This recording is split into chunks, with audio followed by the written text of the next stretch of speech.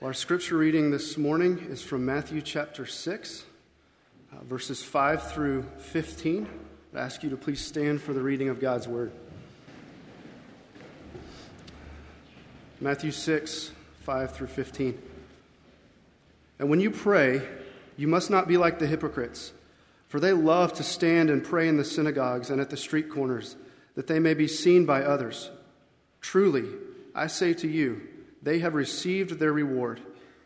But when you pray, go into your room and shut the door and pray to your Father who is in secret. And your Father who sees in secret will reward you. And when you pray, do not heap up empty phrases as the Gentiles do, for they think that they will be heard for their many words. Do not be like them, for your Father knows what you need before you ask him. Pray then like this: Our Father in heaven, hallowed be your name. Your kingdom come, your will be done on earth as it is in heaven. Give us this day our daily bread, and forgive us our debts, as we also have forgiven our debtors. And lead us not into temptation, but deliver us from evil. For if you forgive others their trespasses, your heavenly Father will also forgive you. But if you do not forgive others their trespasses, neither will your Father forgive your trespasses. This is God's word. Please be seated.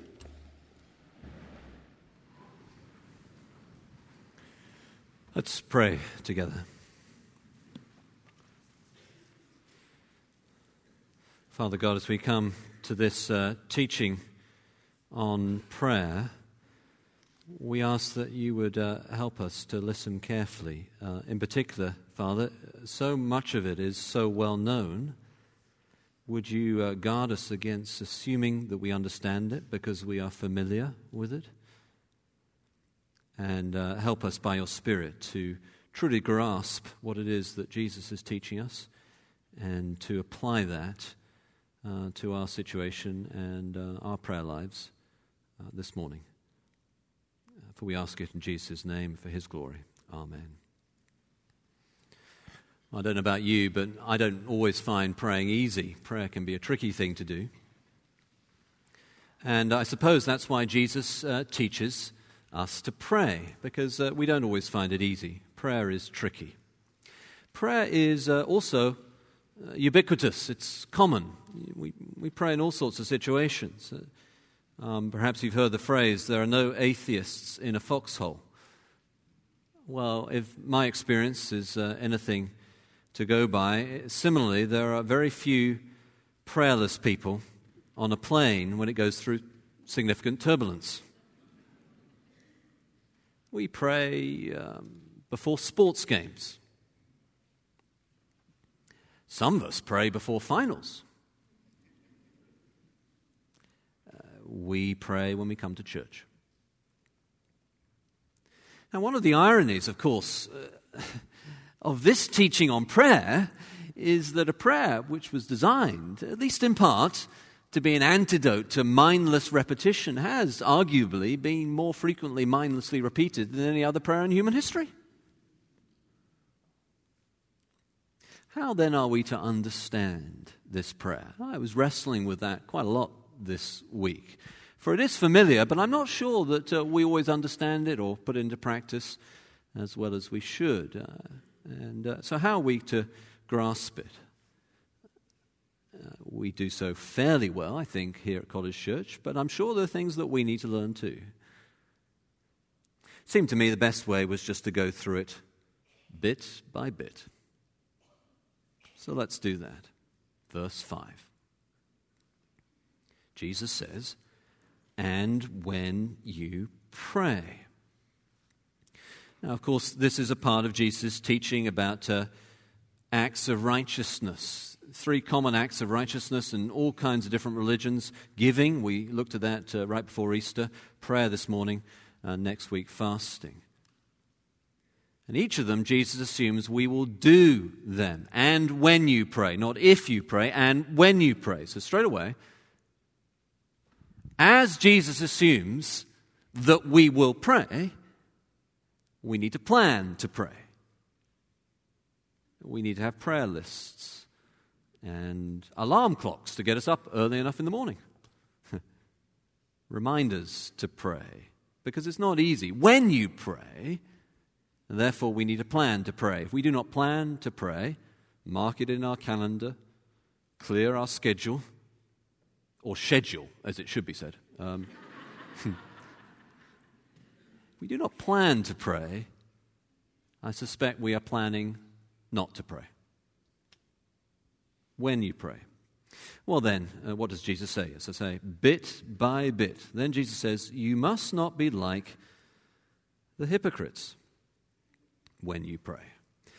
Well, what does that mean? The word hypocrite in Greek comes from the word for acting, of course. Now, so Jesus is saying, don't put on a pretense. Praying is not acting. Praying is not trying to appear spiritual before other people, putting on a performance, acting as if we're spiritual. Now, it's a hard thing to avoid that, isn't it? And there are all sorts of ways that perhaps we can fall into this trap of thinking in this way, of putting on a good performance. Prayer is not about how do we assess how we're praying. Praying is not about how many amens you get. Have you ever felt like that? You're praying in a prayer meeting and no one says amen in the middle. And you think, well, I've got to really ramp it up now. And so I give it all I got, and I get 2 amens. I thought, phew, I prayed much better. That's not what prayer is about. It's not about how other people perceive it, like a performance. It's not about how many yeses you get. You're praying along and says, oh, yes, yes, Lord, yes, Lord. Well, that must be a good prayer if someone's saying yes 3 times. Well, not necessarily. It's not about what other people think. Amen, yes.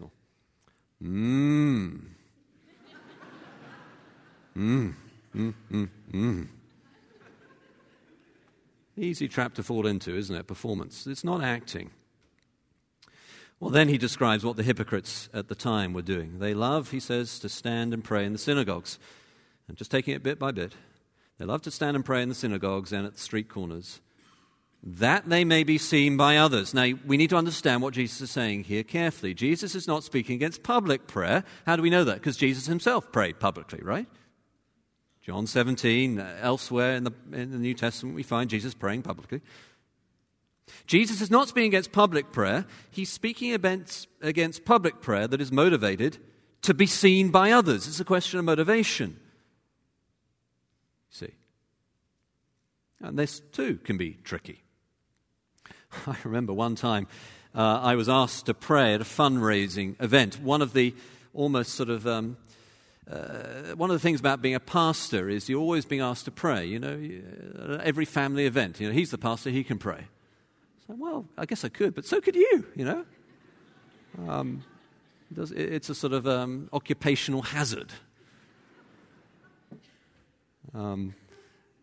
It's not like being a pilot. You must fly the plane. You're a pilot. You're a pastor. You must pray. Well, actually, not necessarily. You can pray too. But I remember once being invited to a fundraising event and being asked to pray, and I hadn't turned up with any notes or anything. I'd just gone along and I was going to pray.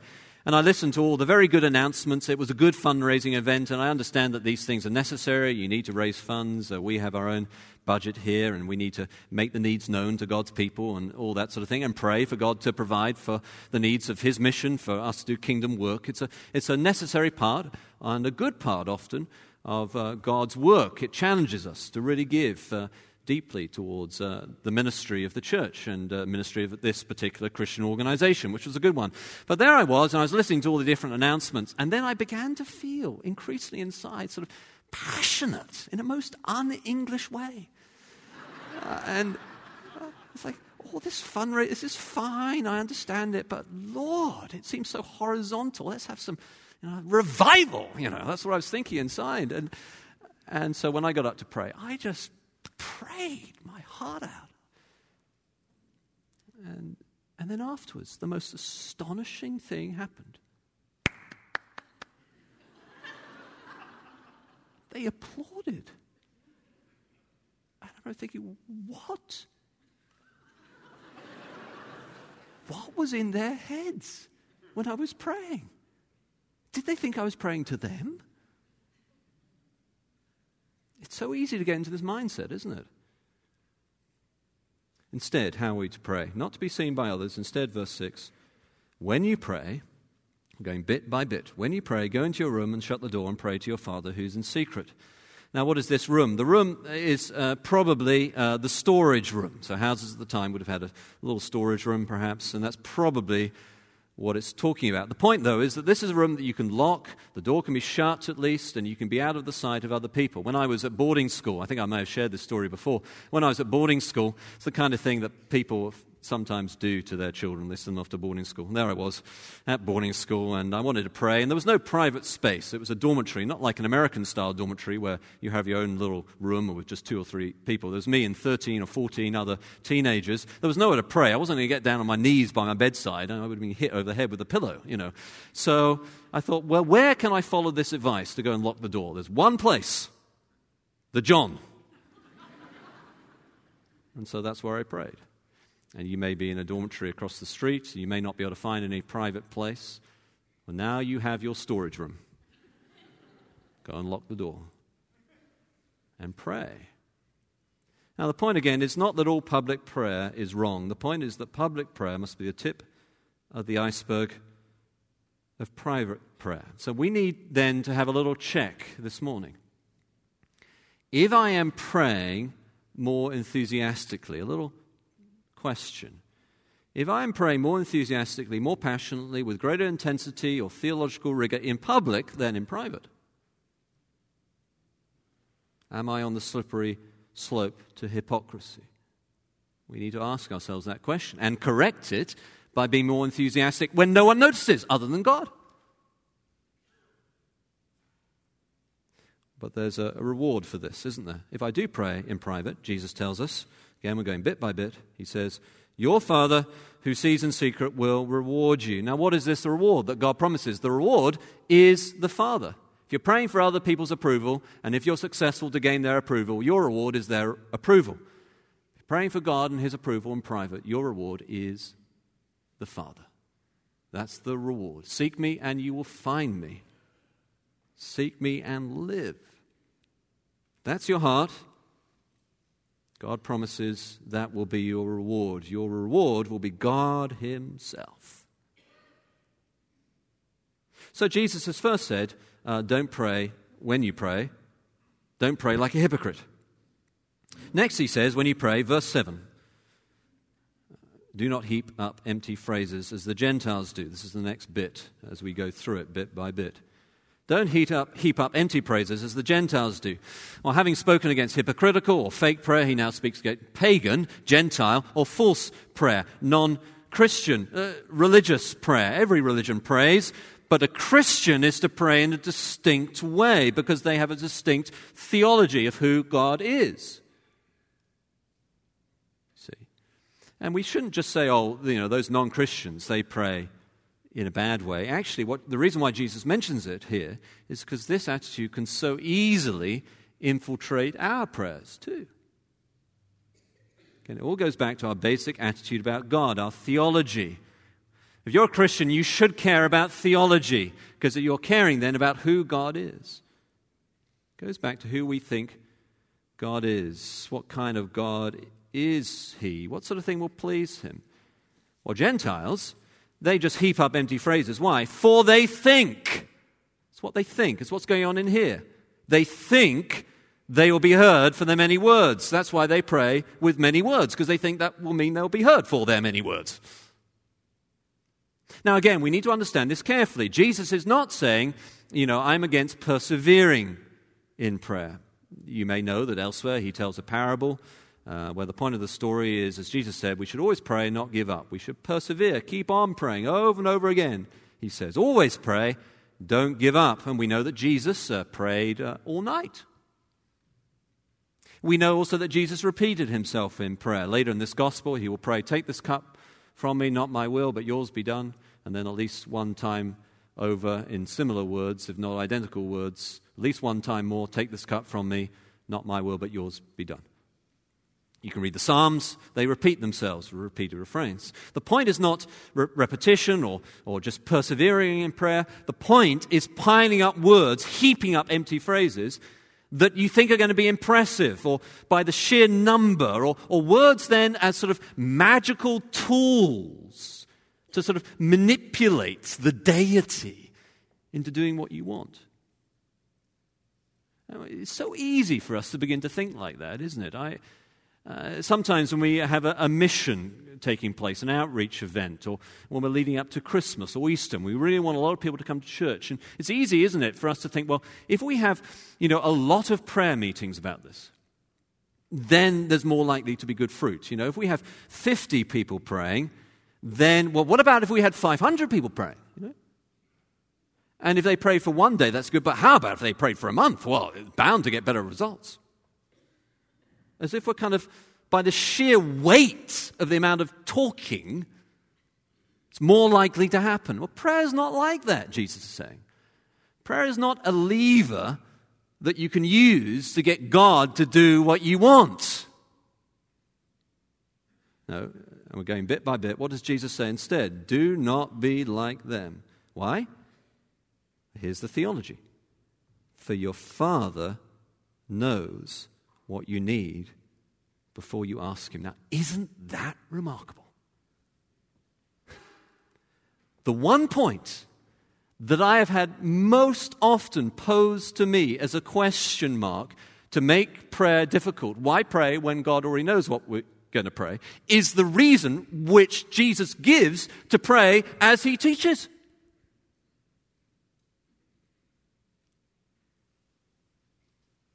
This is why we do not pray like the hypocrites. This is why we don't pray like the pagans. Your Father already knows before you ask Him.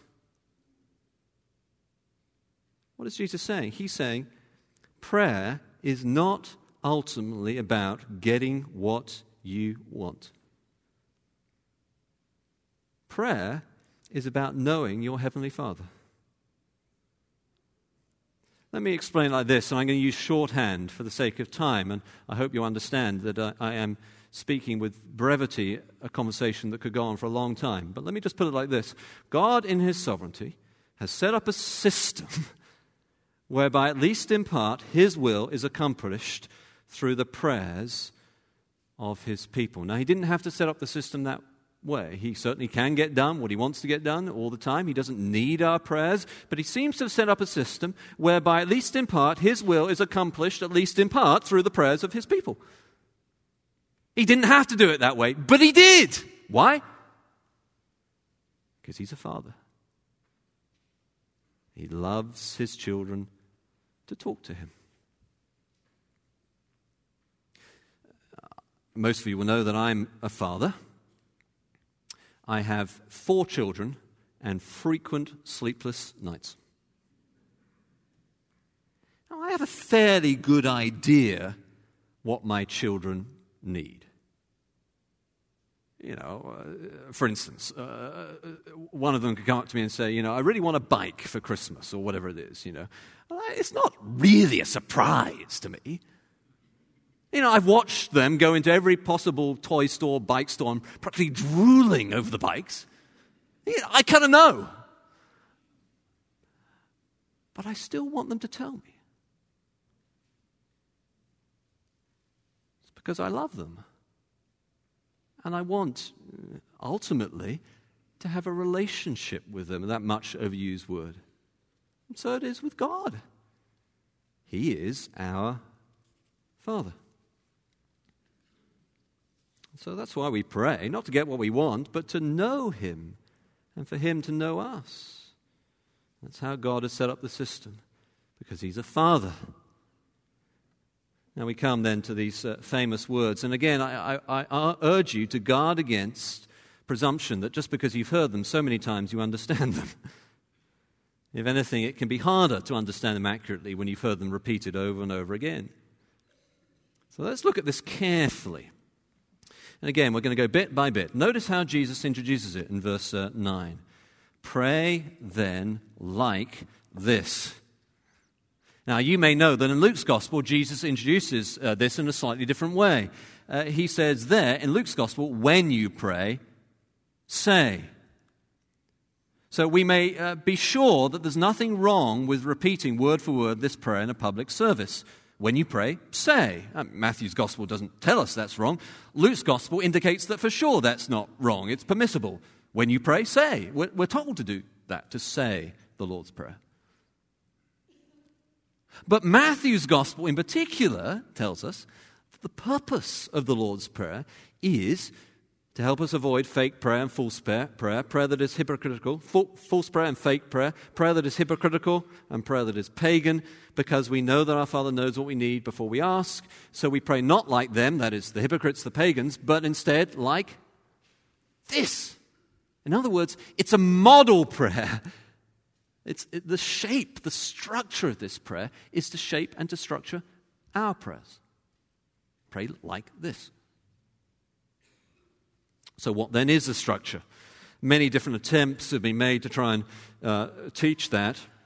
Here, at least, is how I look at it, the structure of this prayer. Very basically, it starts with the Father and then comes to us. So, our Father in heaven, it begins. Father, us. That's how it's structured. Our Father in heaven, then 3 requests, then us, verse 11, 3 requests. So that's the structure of the Lord's Prayer. First Father, then us. 3 requests about the Father, 3 requests about us. Now, as soon as we see that very basic structure, immediately,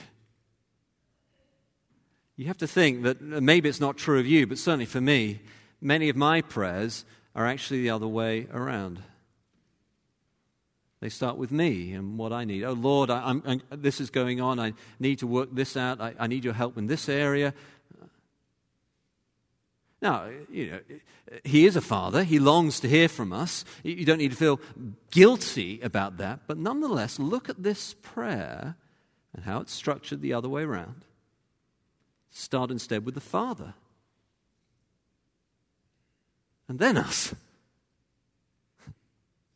Now then, I want you to notice that the first phrase, our Father in heaven, almost certainly that word Father translates behind the Greek and Aramaic word. We don't know for sure, but it's likely at least. And that Aramaic word was probably Abba. That is the family word for Father. You see, very few of us these days will just informally call our dad Father. Perhaps you do. Maybe there still are some families in America where that's the case. But I suspect for most of us, you're not sitting around the breakfast table or the lunch table and you're saying to your dad, you're saying, Father, please pass the ketchup. Maybe you are. But you're probably saying, Dad, please pass the ketchup, right? Abba was not the formal word for father, but the word the child will call his own daddy. Now, I thought about this a lot over the years, and I know, I'm not a sort of great linguist, world expert or something, but I know a number of different languages, at least a bit. And every language has this sort of child-level element to it for parents. Mama. Papa. It's the sort of easiest thing that a child could say. Papa, dada, pata. The simplest possible words that a lisping infant could voice their dependence and affection towards their human father. And in a quiet revolution, whose effects are still being felt, Jesus uniquely starts with Father, Papa, Daddy. Now, I know that in our culture today, perhaps we've used that word daddy or dad in a way that is slightly disrespectful towards fathers, in which case father is just fine. Of course it is. And there was no sense, though, of disrespect present in the word Abba, but intimacy is there nonetheless. This is the child's prayer. He is the father, Abba. We are the child. I also want you to notice, though, that the word before that word, for the very first word in English, is not father, but our. And I was thinking about this just as I was studying this week. If this prayer was going to be written in popular evangelicalism today, how would it be written? Here's my guess.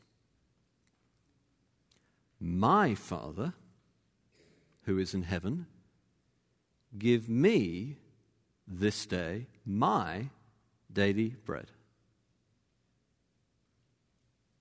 My guess is that even when we say our Father, many of us, me included, have in our heads instead, my Father, my daily bread. But Jesus does not teach it that way. To truly understand biblical Christianity, and prayer in particular, you've got to get your mind around the fact that at the heart of the Father God is us, the church. Being a Christian is not just about, you and your friend and a couple of others in Starbucks with the Bible open. Being a Christian is about being a part of the local church. This is our Father. That's quite different from the way many of us have been trained to think. Just me and my God. No, us as a church runs counter to every instinct of contemporary culture, and therefore we must pay a special attention to it. Well then, how does Jesus model these three requests that we are to make to the Father in heaven? And they are, of course, hallowed be your name, your kingdom come, your will be done on earth as it is in heaven.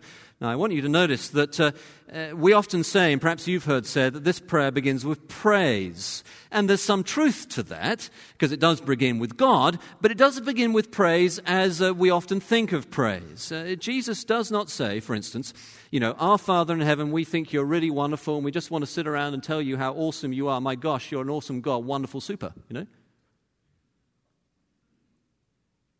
Each of these three statements, though they're about God, are really requests.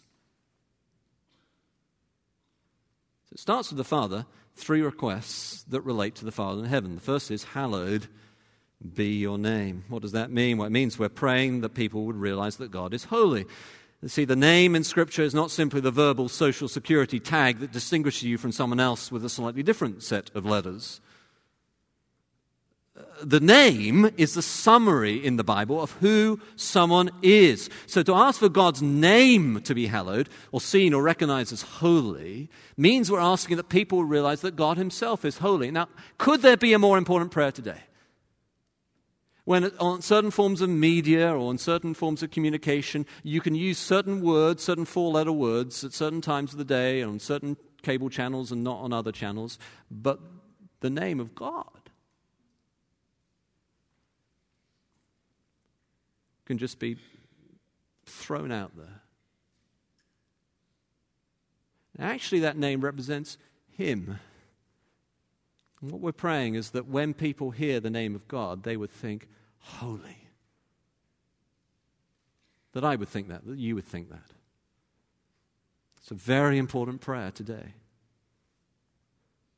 Well then, as I say, we're just going through it bit by bit. Jesus asks us to pray, your kingdom come. Now, to understand what this is about, just to remind us, as we've been studying the Sermon on the Mount, the kingdom is the central motif of the Sermon on the Mount. So Jesus has been preaching the gospel of the kingdom, crowds gather, and then he begins to explain to them what it means then to live in the kingdom. And so to pray for God's kingdom to come is to pray for his rule to be extended, established, and furthered. Now, what is the kingdom? The kingdom is where the king rules. That's a kingdom. Where he rules, where the king rules. He rules in the heart and lives of every true follower of Jesus. But we're still praying for his kingdom to come because his kingdom is growing. Jesus uses the picture of a seed. It's growing gradually to become the largest of all trees. And one day his kingdom will come fully and finally, and there'll be a new heaven and a new earth. and his kingdom will then be continuous with all of reality. Your kingdom come. And so we're praying for God's kingdom to come. We're praying that non-Christians would accept Jesus as their king.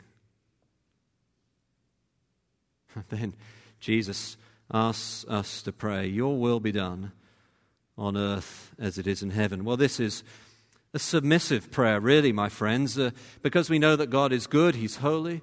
We pray for his rule to be extended. Now we ourselves pray that we would follow that will, that we be shaped by that will. The illustration for this, the model for this, comes from Jesus, I think, in the Garden of Gethsemane. I've already quoted it. You remember, not my will, but your will be done. That's what we're praying. We're saying, Father, your will be done. That we would submit to that, follow it, be shaped by that will. So the prayer starts with Father, then moves to us. 3 requests for Father, hallowed be your name, your kingdom come, your will be done. Now come 3 requests relating to us. First is verse 11, give us this day our daily bread. Now the word for this day is actually unknown outside of this context in the original. So it was almost certainly invented to make this particular point here. One scholar says this, A.M. Hunter, it's used in the morning. This prayer, this petition would ask for bread for the day just beginning. Used in the evening, it will pray for tomorrow's bread. That's our best understanding of it. Many of the ancient commentators from the early years of the church sneered at the idea that this petition was for physical bread. They preferred something more spiritual. But actually, I think that's a mistake, because right after this, Jesus then goes on to pray for spiritual matters. Right here, I think he's talking about daily needs at the most practical level. Of course, we can use it by extension for daily bread about spiritual things. That's fine. But I think the real meaning here is about daily necessities. When we pray this, we're asking for God to put food on the table. There may be some people right here this morning in the last year or two have prayed this prayer frequently. And if you found that God has answered that prayer as he promises, I would urge you to give witness to that, to tell other people about that. Reminds us that God provides even at the most basic level for our needs. Focuses us away from materialism. Daily bread, that's what we need. Now, the second request is more spiritual, and perhaps the most tricky aspect of this prayer altogether. So as we go, Jesus then encourages us to ask, this is the next bit, and forgive us our debts as we also have forgiven our debtors. Debts refer to our sins because we owe God obedience, and when we fail, we have a debt. Now, there's a different metaphor used for sin in verses 14 and 15. He says, for if you forgive others their trespasses, your heavenly Father will also forgive you. But if you do not forgive others their trespasses, neither will your Father forgive your trespasses. A different metaphor there, not debt, but crossing a line, a trespass. Now, obviously, my friends, as I say, this is a tricky bit, and it's very important to understand and practice correctly. If we are not forgiven, if we do not forgive, how are we to grasp this point? Well, I think the best way is from a story that Jesus tells. So if you turn with me to Matthew chapter 18 and verse 23 in your Bibles, Matthew 18, verse 23. Peter's just asked Jesus how many times must he forgive someone. Jesus said 70 times 7, meaning an awful lot of times. And then Matthew 18, verse 23, he tells the story. Here it is. Therefore, the kingdom of heaven may be compared to a king who wished to settle accounts with his servants. And when he began to settle, one was brought to him who owed him 10,000 talents. That's a lot of money. He had a big debt. And since he could not pay, his master ordered him to be sold with his wife and children, all that he had, and payment to be made. He was going to be himself, he and his family, the payment for the debt. Well, so the servant fell on his knees, imploring the master, have patience with me, and I'll pay you everything. And out of pity for him, the master of that servant released him and forgave him the debt. Forgiven. But when that same servant went out, he found one of his fellow servants who owed him 100 denarii. That's a very small amount, relatively speaking. It's about a day's wage for 1 day's physical labor. 100 denarii. Found one of his, just 100 denarii he owed him, that was the debt. And seizing his fellow servant, he began to choke him, saying, "Pay me what you owe." So his fellow servant fell down and pleaded with him, "Have patience with me, and I will pay you." Notice the similarity? But he refused and went and put him in prison until he should pay the debt. Well, when his fellow servants saw what had taken place, they were greatly distressed, and they went and reported to their master all that had taken place. Then his master summoned him and said to him, "You wicked servant, I forgave you all that debt because you pleaded with me, and should not you have had mercy on your fellow servant as I had mercy on you?" And in his anger his master delivered him to the jailers until he should pay all his debt. No longer forgiven.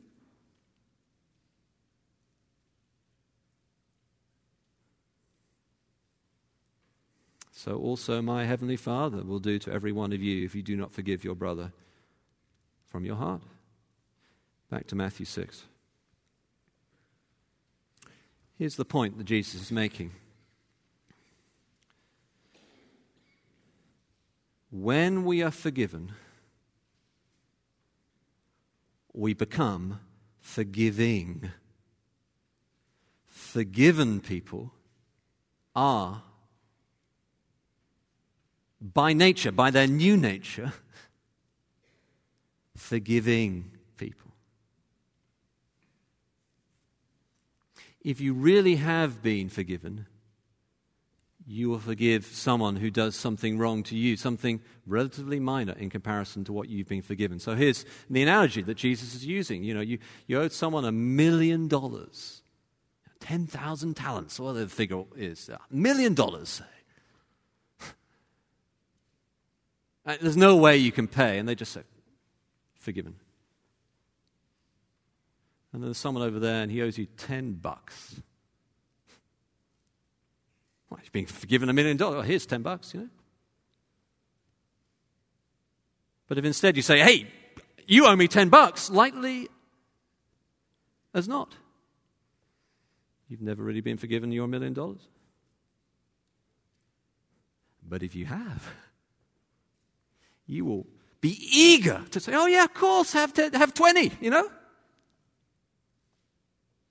million, $10, yeah, have it."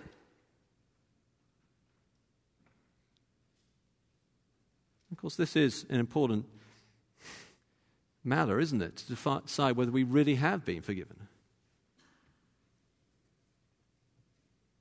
But also for those within the Christian community who are real Christians, this also teaches us how to go about forgiving someone. For it is not easy, even if we are eager to do it. So often I find people go about this in the wrong kind of way. They focus on what someone has done to them, and they try and sort of say to themselves, "Well, maybe it was not so bad after all. Perhaps it was actually very bad." Or they try to find a sort of emotional way around the experience, or they try to put themselves in the other person's shoes so they can understand why they would have done it, because if they had been in their situation, they would have done something similar. And some of that could be fine.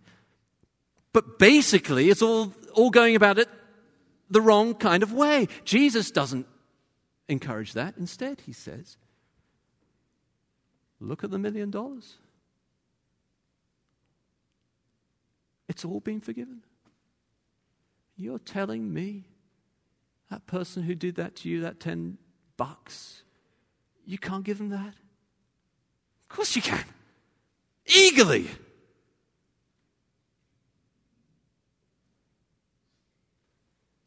As I say, it is really a sign of being a true Christian. In a town like this, surrounded by religiosity of a Christian kind, it's important that we remind ourselves of the signs of being a real Christian. Not just growing up in a Christian home, not just going to a Christian college, not just coming to church. A real Christian is evidenced by certain aspects of fruit. And one is this: being eager to forgive. Now, it is hard, I understand that. I find in my own life I have to forgive someone, and then I have to forgive them again and again, and then I finally find out that actually I have forgiven them. It's not easy, but I'm eager to do it because of all I've been forgiven. But in the end, someone is not actually willing to forgive the $10. Well, if that's you, you need to fall on your knees and plead with the Master for your forgiveness.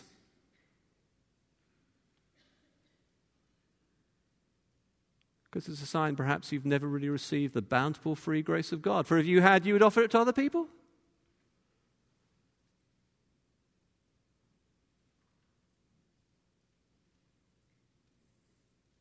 Well, Jesus has one final request for us that he encourages us to make. Verse 13. And lead us not into temptation, but deliver us from evil. Now, because the Bible tells us that God does not lead us into temptation, don't be sort of thrown off by this sort of final bit of the Lord's Prayer. The point is simply that we are praying what God has promised that he would do. God, the Father's name will be hallowed. His kingdom will come. He will provide for our daily bread. He will forgive us when we ask, and he will not lead us into temptation. Therefore, we ask him not to do so. The Father already knows. It's about our commitment, our relationship with him. And so we're talking to the Father about our areas of temptation, our habitual sins, perhaps. Aspects of our walk with God with which we truly struggle. And maybe there's something there that you've never really brought to the Father. Maybe you've talked about it with other people. But have you ever said, Father, protect me from this? Don't lead me into that temptation. Indeed, deliver us from evil. Sometimes people think that the more biblical you get, the less you understand that there's a sort of spiritual battle out there. No, the spiritual battle is very real. There is evil, and there is an evil one. And we need the Father's help to be rescued from evil. And he is the sovereign God, and he can and will deliver us from evil. Now, before I conclude, let me just make one comment for those of the older generation who grew up perhaps with the King James Version, and they may well know that there's a traditional ending to the Lord's Prayer, which is not in modern translations. And the reason for that is because it was almost certainly not a part of the original prayer, but a well-meaning liturgical addition. Probably a reflection or even a quotation from the Bible, perhaps First Chronicles, something that's perfectly true, at least, and fine to say, even in church, but probably not a part of what Jesus originally taught in this model prayer, and hence not in most modern translations. Now let me conclude. What is Jesus saying? He is teaching us to pray by telling us not to pray like the hypocrites or like the pagans. The hypocrites, they pray showy prayers, loving to be seen by people. We're not to pray like that, not in a prayer meeting. Where have you been in the situation where each of us try to pray better than the person before? You think, oh wow, he prayed well. I've got to beat that. Like a sort of game of prayer one-upmanship. Well, he mentioned eschatology. I have to mention the eschatological consummation of the Parousia now. And we bamboozle each other with theological jargon, so the poor, unenlightened new Christian is leaving the prayer meeting scrambling for a dictionary to find out what we were talking about. Or we improve upon the last person to pray with more passion by really, really, really awesome God, Well, they cried. I've got to weep. We count, as I said, how many, oh, yes, Lord, we get. It's not about that. It's not about performance in front of other people. But nor are we to pray like the pagans. That is like the tendency of non-Christian religions with a different idea of God, where there's a tendency to use sort of words in a vacuous, empty sort, as if by some kind of magical trick we can get God to do what we like. It's so easy to fall into this trap too. It seems to me we picture what we want. You know, I'm picturing a bike right now. And therefore, somehow I feel like I'm more likely to be heard by God, or I really visualize it. That might work psychologically, but... Or we seem to be almost employing the techniques of transcendental meditation, or using perhaps even rosary beads in this way, where we repeat over and over again to try and gain some sort of result. If I say this 50 times, I'm more likely to be heard. Well, she's saying all that is wrong-headed because it's thinking wrong about who God is. God is not a force or an energy or a mystical power. He is a person. In particular, He is your Father. I mean, can you imagine a child going up to their dad and trying to communicate to their dad by picturing in their mind peaceful thoughts? Or grabbing a bunch of beads and saying the same phrase over and over again, you know. Dad, I really want this, I really want this, I really want this, I really want, you know. The dad might send you to a psychiatrist, but he'd be unlikely to do what you wanted, or perhaps even know what you really wanted. Now, you have to talk to God like He is a person, in particular like He is a hallowed, holy, good Papa, Abba, Daddy. So we're not to pray in fake ways or false ways like the pagans or the hypocrites. Instead, we're to pray like the Lord's Prayer, or the children's prayer, perhaps.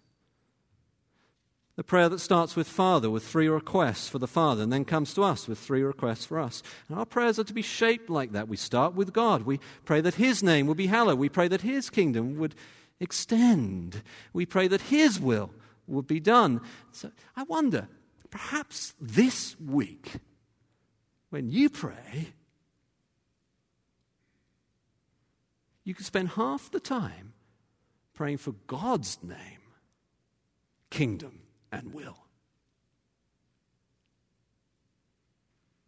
So often, and it's in my own life too, so often our prayers seem to be predominantly about our desires and needs, sometimes even relatively trivial matters. Or we spend most of the time praying about health needs, which is fine. We do that here even from the pulpit. It's a good thing to do, daily bread, etc. But it's our concerns instead half the time. And first of all,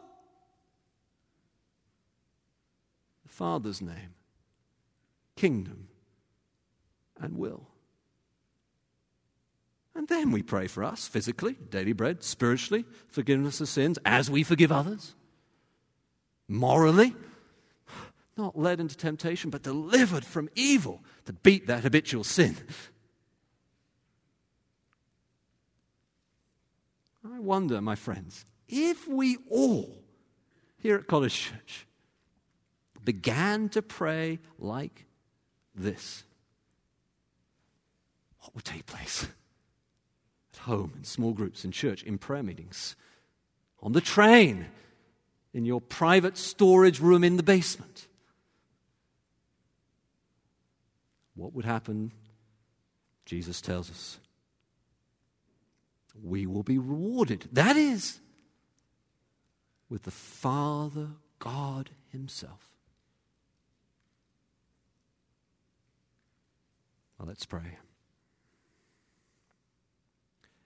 A pause for you to pray in secret.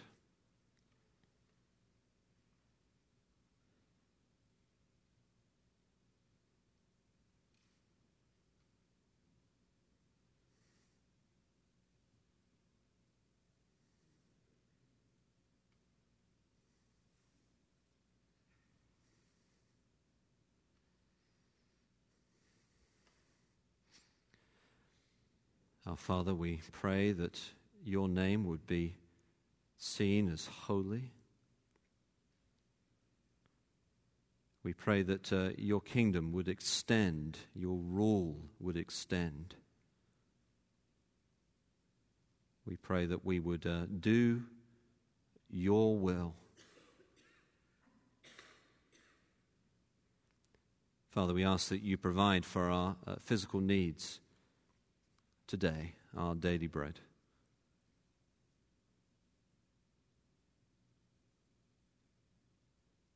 Father, we pray that you would forgive us our debts as we've forgiven those who have wronged us.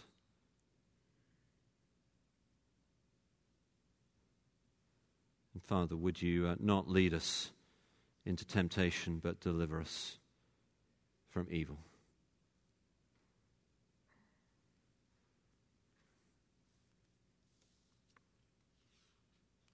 Amen.